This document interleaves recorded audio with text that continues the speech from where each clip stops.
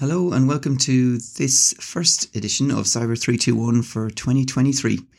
It's cybersecurity without insanity through 3 articles, 2 numbers and 1 thing to think about. This is Sam Glynn and it is the 6th of January 2023. This week, if you've been following my daily emails, you'll know I've been talking a lot about how it's not such a happy new year for LastPass users. So I won't linger too much on that carnage for the moment. Instead, let's talk about what Ukraine's cyber police, the UK's NCSC and Ireland's DPC have been up to while we've been eating too much chocolate. Okay, first up. Naked Security recently reported on a raid by the Ukraine cyber police on a call centre with 37 staff, which had been running banking scams targeting customers in Kazakhstan. Apparently, this particular operation had defrauded 18,000 people. The Naked Security article is worth a read because it also describes the common ways that these types of crooks fool people into believing that they are calling from their bank, so that the victims perform actions that later turn out to be detrimental. For example, revealing their bank account login details or transferring money to the crook's account. It's very similar to a story last year from an Irish journalist who had been scammed in a similar situation.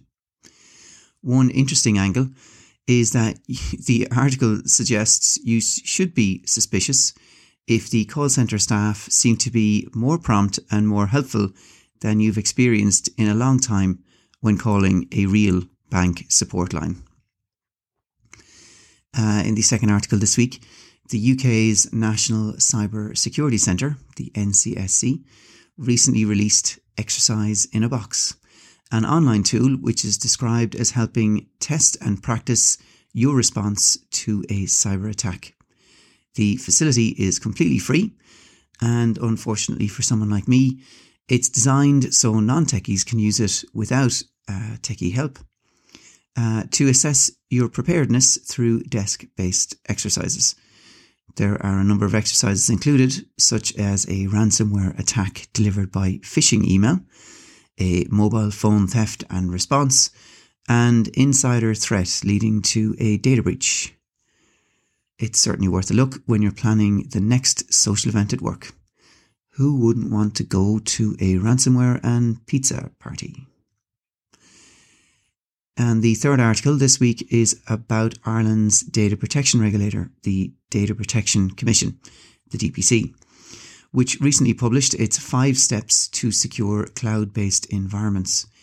It includes the usual suspects, for example, multi-factor authentication, regular reviews of user accounts, and appropriate staff training.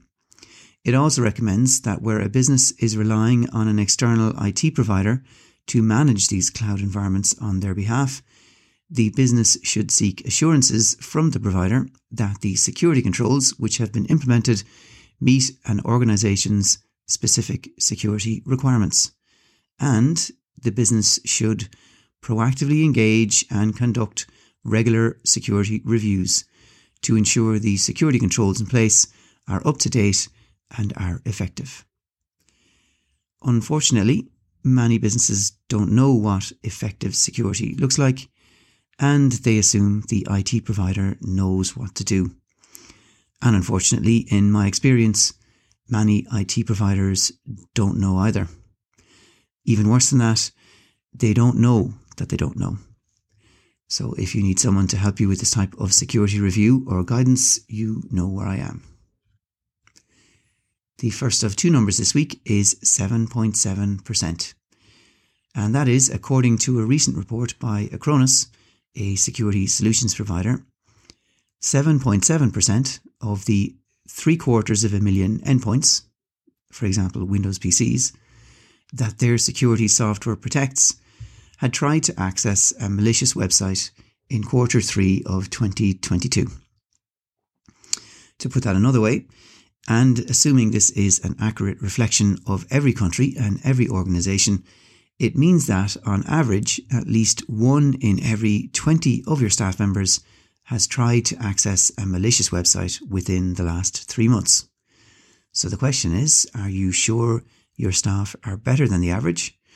Or are you sure there is effective security in place that would prevent one of your staff members from actually getting to the malicious site? The second number this week is €64 million.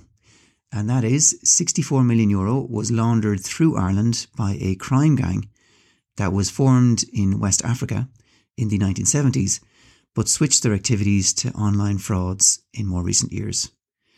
The money was laundered through the bank accounts of Irish residents who were recruited through social media, and also using people who flew into Ireland to open up Irish bank accounts using fake documentation. This is all according to the Gardaí, which is Ireland's police force, and recently reported in the Journal. And on to the one thing to think about. And if you've been following what I've been talking about this week, you know that the one thing to think about is LastPass and password managers. I won't go back through the various tips and tricks that I had mentioned during the week, but I'll summarise it to say, if you're a LastPass user, I've given out plenty of advice this week. Don't delay, the bad guys aren't hanging around.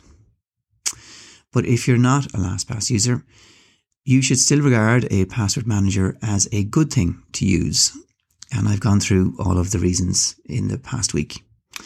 But if I was to add anything further to my discussions, I would say that when you're using a password manager, remember the following. First up, make sure your master password for your password manager is long and unique. Make sure your password manager is also protected with multi-factor authentication. So if the bad guys try to break into your password manager through the front door and they guess your password, that won't be enough for them to gain access.